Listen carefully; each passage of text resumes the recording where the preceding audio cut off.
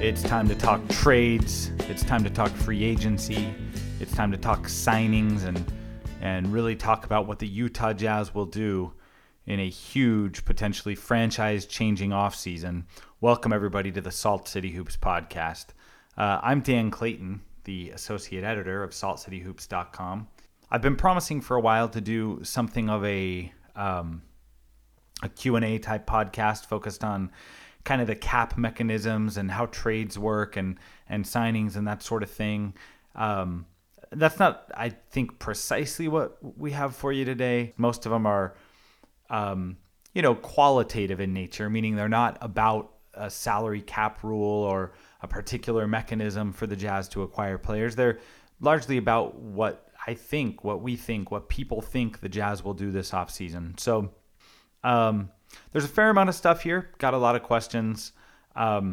Depending on how long-winded my answers are, I might get this done in one or more likely might split it into two parts. We'll see how it's going. For now, let's talk about your questions.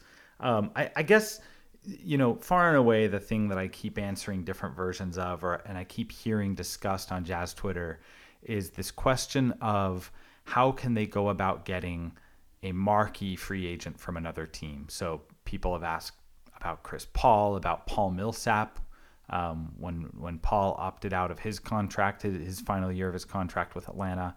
People have asked about Kyle Lowry as an option if the Jazz don't re-sign George Hill. So I get that a lot, and here's the thing. It's kind of a non-starter, and the reason it's kind of a non-starter is that the Jazz, functionally speaking, do not have cap room. The reason they can sign their own stars, like Gordon Hayward and George Hill, is because they have what's called those players' bird rights. They can sign those players for anything up to their maximum salary, which in those guys' case is going to be about $30 million. But to sign another team's free agents, when you don't have those free agent rights, those incumbent team rights, you need to have cap space to get it done. And if you look at just the committed salary on the Jazz, if you've got your little spreadsheet that shows you what Derek Favors is going to make and what Joe Johnson is going to make and what Alec Burks is going to make, then you might think, hey, the Jazz have cap space. The Jazz only have X number of dollars committed and the salary cap is going to be 101, so they have cap space. But they don't. And if I can be of service today to Jazz Nation, let me just disavow you of the notion that the Jazz have cap space, and I'll tell you why. And the big thing is free agent holds. So in order for the Jazz to keep those free agent rights to guys like Hayward and Hill, they have to put kind of a hold of a specific amount for each guy to kind of reserve that cap space. The reason that happens is otherwise teams could just go out and use all of their quote-unquote cap space, get right back to the cap, and then turn around and sign their own guys and say, ha, we got you, and be paying in some cases 2 times the salary cap. So instead what they do is they have a designated percentage based on the type of free agent you are.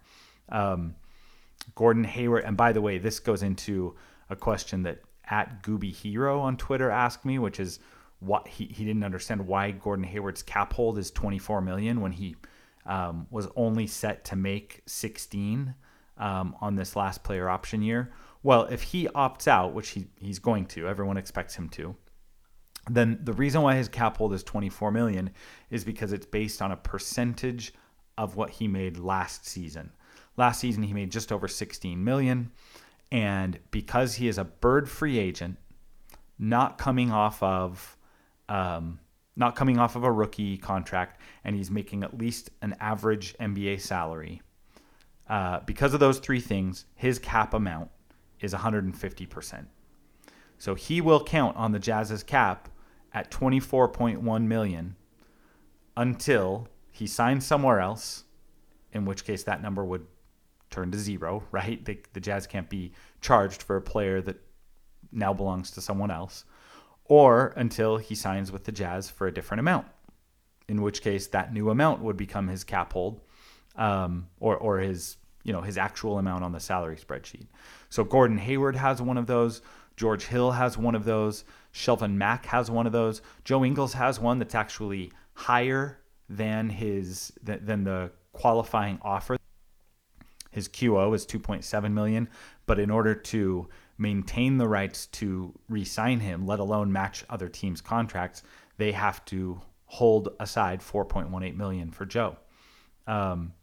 They also have to hold amounts for their upcoming draft picks. The 24th pick and the 30th pick have cap holds of about 1.58 and 1.39 together. So right there, you're looking at pretty close to $3 million that the Jazz have to set aside as soon as they use the 24th pick and the 30th pick, unless they trade those picks before then.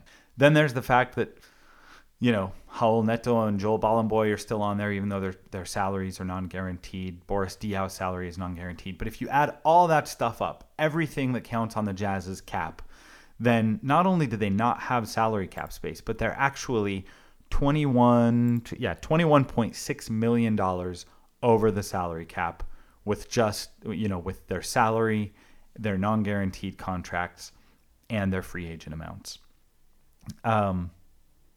So in order to sign a guy who's going to make $35 million, like Chris Paul, and yes, Chris Paul will make $35 million next year. So in order to clear that space, the Jazz would need to clear away not just $21.6 million, but $21.6 million plus the $35 million that they'd need to carve away for Chris. So you're talking about the Jazz needing to create $57 million off of what today counts on their salary cap spreadsheet for the coming year. So that might be confusing. Let me give you an example. Let's say that they figure, okay, if the goal is to sign if the goal is to sign Chris Paul, let's wipe away George Hill's free agent amount, right? So that's $12 million that they can erase. And let's say that they're going to trade Alec Burks in kind of a salary dump. All right, his $10.8 million gone. Let's say that they're going to waive Boris Diaw by July 17th, which would make his $7.5 million in salary fully non-guaranteed. So they would be on the hook for zero of that salary. All right, so there's three guys. I've just taken Alec Burks, George Hill, and Boris Diaw off. Let's go ahead and take Shelvin Mack too, because again, I think if you're signing Chris Paul, you're probably not bothering with Shelvin Mack's free agent hold. So now the Jazz are preserving the right to sign Gordon Hayward and Joe Ingles, but they've gotten rid of Shelvin Mack's rights, George Hill's rights. They've salary dumped Burks, and they've cut Boris Diaw. They still have $13 million in cap space, meaning they're still about $22 million short from being able to offer Chris Paul his max. 22. So now you say, okay, well now they also have to give up Derek Favors and Joe Johnson for nothing. And that almost gets them there. In fact, that gets them there, except that now their roster is so thin that now they have to be charged a minimum salary hold for any roster spots below 12 that they have filled with a player or with a player's rights. So in other words, even trading Derek and Joe isn't enough. Now you also have to trade Lyles or Hood for nothing. Let's say they trade Lyles. Now they can do it. Now they can go to Chris Paul and they can say, all right, the core is going to be Chris Paul, Gordon Hayward, and Rudy Gobert. Pretty good big three, right? Like that's a really good big three. You've got an all-star, you've got an all-NBA center, and you've got a guy who, when he plays full seasons, he is an MVP candidate. So that's great. Behind that, here's what you've got. You got Dante Exum. You maybe have Joe Ingles. You've preserved the right to sign Joe Ingles. You have Rodney Hood. You have Neto and Bolomboy if you want them. They're non-guaranteed. And you have 2 draft picks, and then you have whatever you can fill around that with minimum salary guys. It's not ideal. And in fact, it's not even a guarantee that Chris Paul would say yes to that arrangement, right? If Chris Paul knows what it takes to get the Jazz to a point where they could offer him his max, he might say, well, that doesn't leave me with a competitive roster. And yeah, that's a good big three, but guess what else is a good big three? DeAndre Jordan, Blake Griffin, and Chris Paul. That's a good big three. And it's a big three that, despite a lot of star power and 3 really good players, has not made it to the conference finals. So I'm not sure that's enough. And beside that, even from the Jazz perspective, like that's not getting great use out of assets. Like if you're giving away Derek Favors and Joe Johnson and Trey Lyles just for nothing, like, hey, give us a future pick or something that doesn't cost money because we're just trying to get that salary figure as low as possible. I'm just not sure that that's great asset management for a franchise who for years they've been about is creating assets so that they would have flexibility to do a lot of different things. Now, what they could do, because the rules for trades are different than the rules for free agent signings. If they were to approach the Clippers and say, hey, Clips, you're going to lose Chris Paul anyway. Why not get something back for him? We'll cobble together a package that is roughly equal in salary. Then you don't have to clear. You don't have to get to $30 million under the cap. You don't have to clear $57 million away. You just have to compile enough salary to get close to what Chris Paul's salary would be. In this case, the Jazz would have to trade. They'd have to send out about $28 million in salary, right? So, in other words, Boris Diaw, Derek Favors, Alec Burks gets it done. Now, caveat, a bunch of caveats. Sign and trades are rarer than sign and trade rumors are.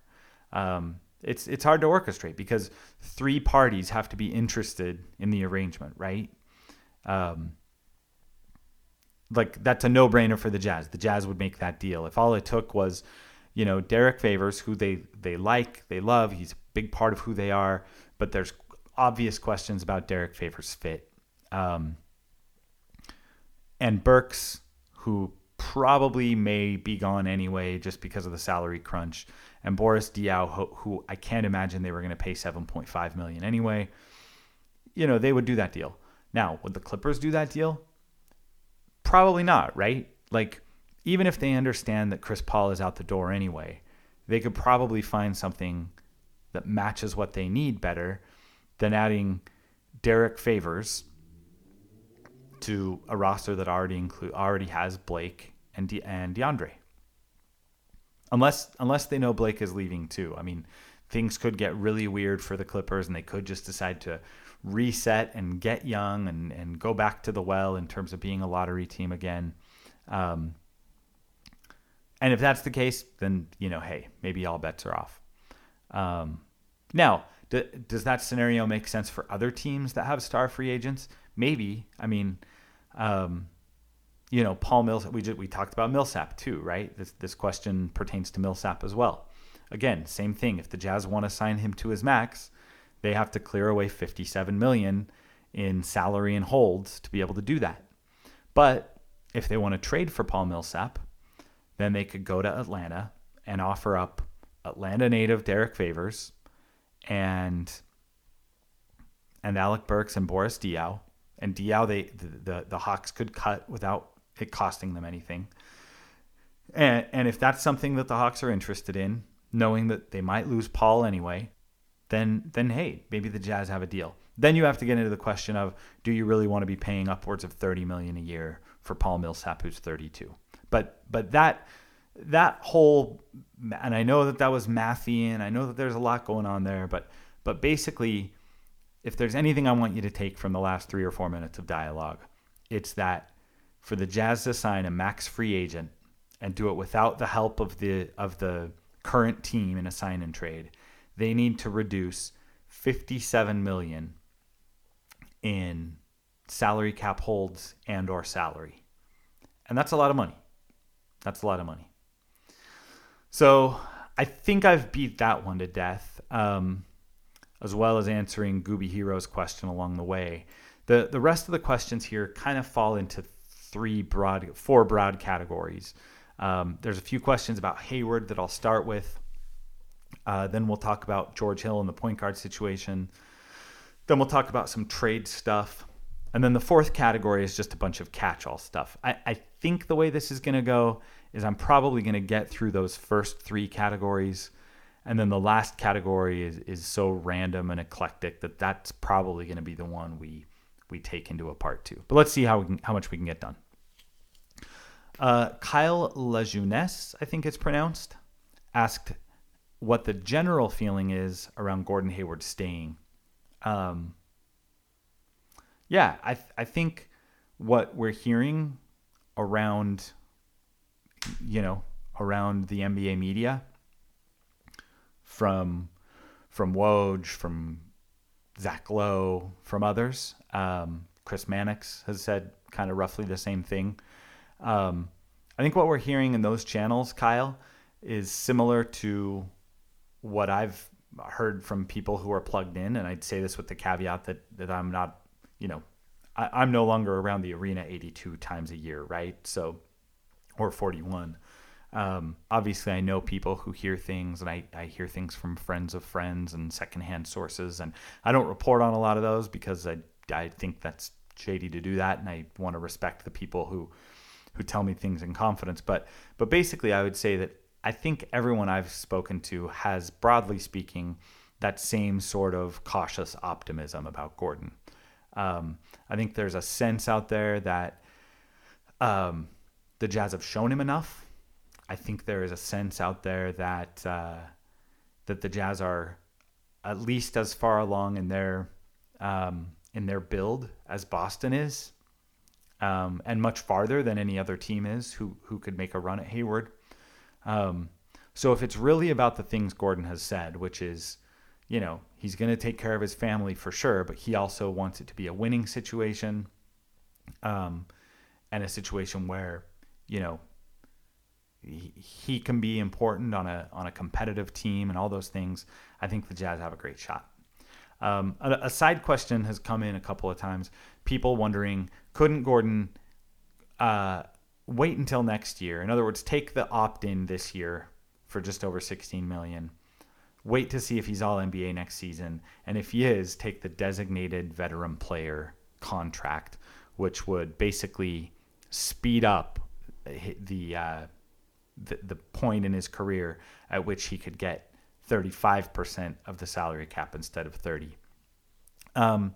He could. I mean, that's an option. I think it would be a more realistic option if Hayward felt like he was a shoo-in to be all NBA next year, but I don't think he is. There are other players that finished outside of the other forwards who finished outside of all NBA and above where Gordon Hayward is. So I think he'd have to weigh that. And also just the fact that if he signs a $30.3 million contract with the Jazz this offseason that includes a max raise, I mean, he's basically almost to the same point next season. You know what I mean? Like his raise next year will put him at like $32.7 million. So is he really going to forego $14 million this year just to see his next year's salary go up by a couple and a half million? I don't know. I mean, I don't think the math is there. I don't think it adds up for Hayward to wait. Some people have asked me, can Boston sign Gordon? The short answer is yes. The long answer, just like we talked about with the Jazz, is that the Boston is going to have to do some cap finagling. They're going to have to let some of their free agents walk. And even then, they're probably going to have to let someone like Avery Bradley go. Now, is that too tough a pill to swallow? Probably not if you're talking about adding an NBA All-Star. Like, Gordon Hayward is better than Avery Bradley. We're going to get some heartburn, but we're going to do it anyway. So yes, Boston has a path to get to $30 million in cap space, but they can't do it without a little bit of help from a trade standpoint, and that's going to mean letting some people go. Tslay23 on Twitter asked me if Hayward can sign for less than the max to make it easier for the Jazz to put a good team around him and give them a chance at knocking off Golden State, sometime in the not so distant future. Yeah, he can. Let's start with that. Let's also keep in mind that we're talking about a guy who has ascended to top 25 status. Probably top 20, but like conservatively, the guy was an all-star, right? So we can say he's a top 25 player right now in the NBA. Telling a top 25 player, hey, you should take a little less, there's not a lot of really sound logic to it. I think if Hayward wanted to do it, that would be different.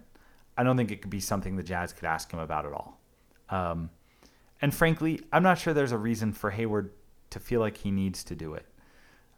Because for all the reasons I just mentioned with the salary cap holds and with all of those pieces in play and Rudy's extension kicks in, because of all of that, the Jazz are an over-the-cap team, whether Gordon signs for $30 million a year or for $25 million a year. In other words, the Jazz are an exceptions team one way or the other. So I don't know why you'd go to a top 20 player and expect him to take less money so that when it doesn't impact the way that your ability to go out and sign other players. Like I say, either way, the Jazz are going to be left with the mid-level exception, the biannual exception. Like they're going to be left with the same tools to acquire players. So saying that he'd be taking less to help the team isn't, again, it might be true in the sense that the Miller Family Trust isn't writing as big of checks to Gordon, but it's not functionally true. It's not true where the rubber meets the road. Where the rubber meets the road, the Jazz are an exceptions team, and they're an exceptions team no matter what Gordon Hayward's first year looks like, or second year, or probably third year. So those are the Hayward questions. Hand in hand with the Hayward questions go a whole bunch of Hill questions, because as a lot of people have talked about, Hayward and Hill's decisions may be fairly intertwined this year.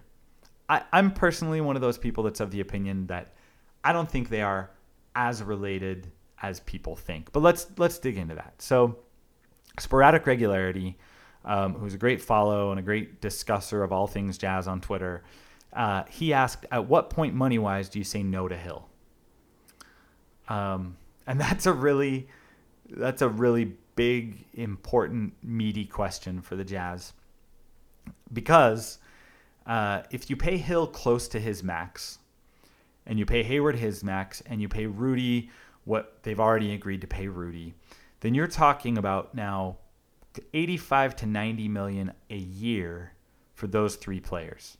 Realistically, if you're paying $90 million to those three, you have a limited ability to put impact players around them. You can have good players around them. You can have role players around them. You can probably still sign Joe Ingles, and you can probably extend or sign one of Hood or Nexum. You can still have some good players. But in terms of like guys that really move the needle, what you're really saying with $90 million there is that you think that that's a big three that is good enough to compete for titles. And maybe it is. Again, Hayward's an all-star, Gobert's all-NBA, and Hill is at the very least an above-average NBA starting point guard. Maybe you can win titles with those three if that's your core and you don't have a whole lot behind that. And by the way, I think the playoffs this year might actually kind of make that case, right? The Jazz got stellar play out of Hayward and Gobert. They got stellar play out of Hill when he was available. And they got occasional great performances from other guys who stepped up. So maybe you can. But if you can't, the $90 million is a lot to pay those three. And since you're already paying Rudy what you're paying Rudy, and since Gordon is going to get his max, I think it's the Hill question. And that's why Sporadic's question is a good question. At what point money-wise do you say no to Hill? I don't know the answer. I would say that if it's much more than 20 to 22 million annually, just because I sit here with my salary cap spreadsheet, and I calculate things and I run different scenarios and I play around with, well, what if they do this? What if they keep this player but don't keep this player? What if they fill this rotation spot in the draft and fill this rotation spot with a minimum salary guy? I think if it's much more than 20 to 22 million, I have a hard time making everything work on the salary sheet. So take that for what it's worth. Now, the other question is, what's going to be out there for Hill? And I've talked a little bit about this on Twitter. Ken and I talked about it on our last podcast. I do think that the sort of middle class of free agency, call it anybody who's not quite a star level free agent, but who would normally be above a mid-level type of free agent, I think that's the group that's going to get a little bit screwed this year. I don't think there are as many teams out there that can create big cap space as everybody thinks. And it all depends on who stays with their team and because if for every free agent who stays home, that's cap space that goes unused somewhere else, right? So it may work out for Hill if Chris Paul stays home and Kyle Lowry stays home, then the Denvers and the Phillies and the Brooklyns are going to have to bid for someone. But if not, I do think that there could be a chance that, a week or two into July, Hill's looking around and the money that his agents thought was going to be there isn't there. So there you go. I don't know. Someone asked if all of that makes the Jazz likely to trade for a point guard before July 1st, and do they already know what George Hill wants? I think the important thing to remember with George Hill and the Jazz is that they already negotiated with Hill in February on that renegotiation and extension. So they know what he's hoping for, right? They don't necessarily know all the market factors and how they're going to play out, but they know what Hill thought he was worth when they sat down across the table in February. If the Jazz were willing to give Hill the biggest extension they could give him in February, what that came down to was just under $30 million extra for the 3 years of work per year. It was 3 years, $88 million was the maximum they could do. However, the way that was allocated out cap-wise, there wasn't any single year, huge cap hit. And I think that could be a difference. Also, I'm not 100% convinced that the Jazz were offering the $88 million. I'm not sure they were offering the most they could. And specifically, I'm not sure they were offering. I wouldn't assume the Jazz were offering all 3 years is what I would say. White_Jones33 on Twitter asked if I would prefer Rubio on his current contract, 2 years left at around 14 to 15 million, or George Hill at 4 years, 25 million a year. And therein lies the operative question, right? Like, that's the thing. The Jazz don't have to pay George Hill just because that's his value in the abstract. Like, there are other options. It's a supply and demand thing. So if there's something else that's as attractive for less money, the Jazz can pursue that. Personally, here's the thing. I've heard the Rubio thing a lot. I like the Rubio option, but it would be a little crazy to not acknowledge that going from Hill to Rubio is at least a small step down. Okay? I mean, let's be fair about it. They're both good defensively. Rubio probably has a slight edge just because he has crazy wingspan. He steals the ball a lot. He's never been part of a great defensive team. And that's not necessarily his fault, but it would be more interesting if we could point to his performance, really holding up a team defense well. But anyway, I do think Rubio probably grades out a little better than Hill on defense. And on offense, it's not really close. I think George Hill is a lot better. He can do a lot more things. Rubio's, probably got an edge on creation, and then he shoots just well enough that you don't worry about it too much. But it's not like George Hill. He's just not on George Hill's level as a shooter and as a scorer and as an efficient user of possessions. But then the question becomes, okay, so for the trade-off, let's say that Hill right now is a top 10 starting point guard in the NBA, and and Rubio is a top 15 starting point guard in the NBA. Totally arbitrary, by the way. Made those numbers up, pulled them out of the air. But let's say that that's where they are. Is that upgrade worth an extra $10 million a year? Is essentially what White_Jones33 is asking. Is that worth $10 million a year? Now, you also have to consider what you'd have to give up to get Rubio. And we'll talk about that when we get to that last catch-all category. But I think that's the reason why the Rubio idea has some people interested. I think that's the reason why we keep hearing about it. I think the fact that Minnesota is rumored to have interest in Derrick Rose is interesting, because they're not going to sign Derrick Rose if they're still paying Ricky Rubio starter money. I think it makes sense for some reasons. Here's what I don't know. I have no idea how Hayward feels about Ricky Rubio. And if you don't think Hayward has an opinion, I guarantee you Hayward has an opinion on 450 NBA players, right? There are guys that he would love to play with. There are guys that he doesn't want to play with. You better make sure, if you're Dennis Lindsey, that you know which category Ricky Rubio falls into before you make any sort of deal. I got another question from Utah Jazzman 47 who asked if I prefer Rubio or Milos Teodosic, the European point guard who's been connected to the Jazz in a lot of different rumors. Again, not close. It's Rubio by a mile. Teodosic is interesting.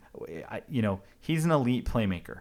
Quinn Snyder said he might be the best passer in the world, and Quinn Snyder would know, right? He's also a pretty good shooter, both in catch and shoot situations and in pull-up situations. Those are three pretty good skills. The two things I would say with Milos are, number one, he's reported to have some pretty serious defensive deficiencies, and no one has any idea how his game is going to translate to the NBA.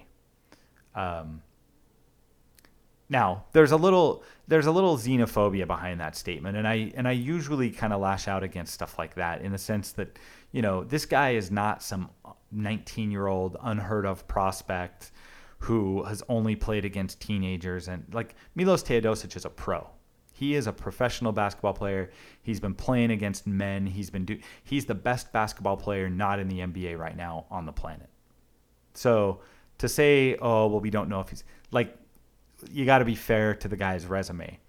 However, I've talked to many, many European transplants about this over the years. Raul Lopez, Gordon Giricek, even Andrei Kirilenko used to talk about that. I mean, the NBA game is different, and I think Milos will do just fine, but I don't know that Milos will be starter quality, and Ricky Rubio is already starter quality. So just as a default position, I would say Rubio would be the better option. Someone asked, I didn't jot down who this came from, so sorry on this one. Someone asked, what's the plan B if Hill says no and there's no trade for a guy like Rubio? And I think that's where the lower cost options come into play. I think that's where you sign a guy like Milos for around the mid-level exception. Or Darren Williams' name has come up too, by the way. Darren looks pretty bad so far in the finals. I think he's 0 for 9 in the finals. He's contributed here and there throughout the playoffs, but in the finals he just doesn't have it, and it's kind of weird, and we'll keep an eye on that. But anyway, I think that's the point at which you say, all right, let's see if Milos plus Exum or Darren Williams plus Exum or some other guy in that tier plus Exum is good enough for Gordon Hayward.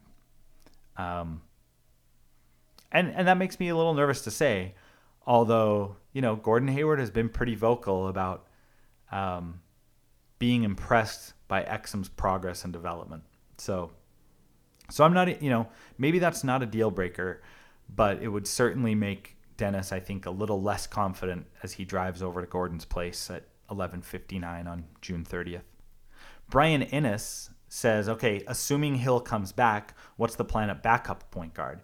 Is it Exum, or is that where the Jazz are interested in the Miloses and the Darren Williams of the world? And that's another good question. I think the answer to this question, I think that right now the Jazz feel like Dante Exum is better not with the ball.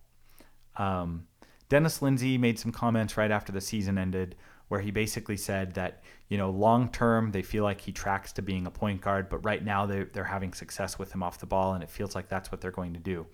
Now, if you were paying attention to Dante Exum's exit interview, he said, I'm ready to contribute now, and I'm ready to be a point guard now.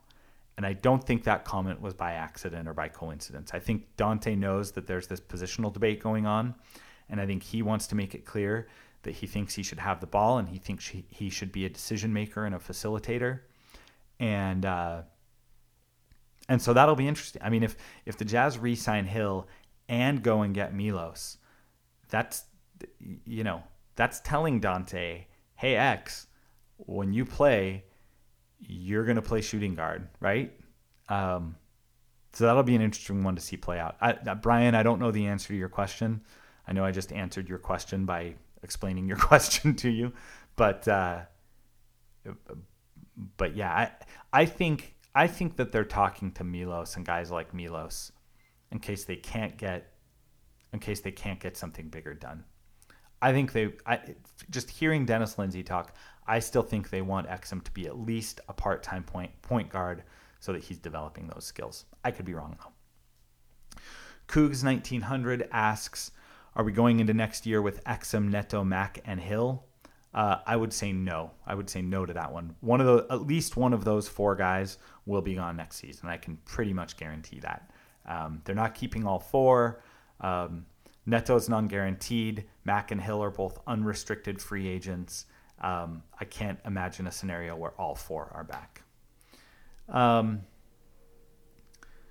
And then someone asked me, and this one was asked to me privately, so I won't say who asked it because I haven't asked his permission, but someone said, is not having a point guard locked in by July 1st and having to negotiate with Hill and Hayward at the same time, is that a doomsday scenario? Is that going to cost the Jazz in their negotiations with Hayward?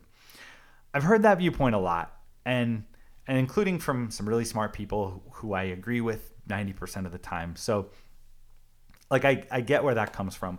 But if you think about it, what that says is that Gordon would rather have any point guard locked in longer term than have George Hill still as a possibility, but have to wait a day or two for him to make a decision. And I think Gordon's smarter than that. I think you can go to Gordon's house at midnight on July 1st and say, hey man, here's our plan A for point guard. And, give us a day or two and we'll figure it out. And if that doesn't work out, here's our plan B. And if that doesn't work out, here's our plan C. And I'm not saying he's going to pull out his pen and sign the contract right then and there, but I think he would get that. So my personal thought on that one is, no, I don't think the Jazz have to come up with something by July 1st. In fact, I think that saying that the Jazz have to come up with something by July 1st is probably just a creative way that people have come up with to say that maybe the Jazz shouldn't pay George Hill $25 million and they should move on and find a cheaper option. I don't know. Take that for what it's worth. All right. I'm going to go ahead and wrap up this first installment. We still have a bunch left, though. So part 2, we will cover some trade things. I got some questions about Favors value, Hood's value, what the Jazz can expect an Alec Burks trade to look like. And then a bunch of miscellaneous questions, including I get a lot of questions about specific players around the league. Eric Bledsoe, Rubio, Dragic, Jordan Clarkson, Carmelo, Nikola Mirotic. So we'll talk about some of those guys. We'll talk about Boris Diaw. We'll talk about Joe Ingles. We'll talk about all those things when we next catch you on the Salt City Hoops podcast. That one's dropping soon. Thanks for listening.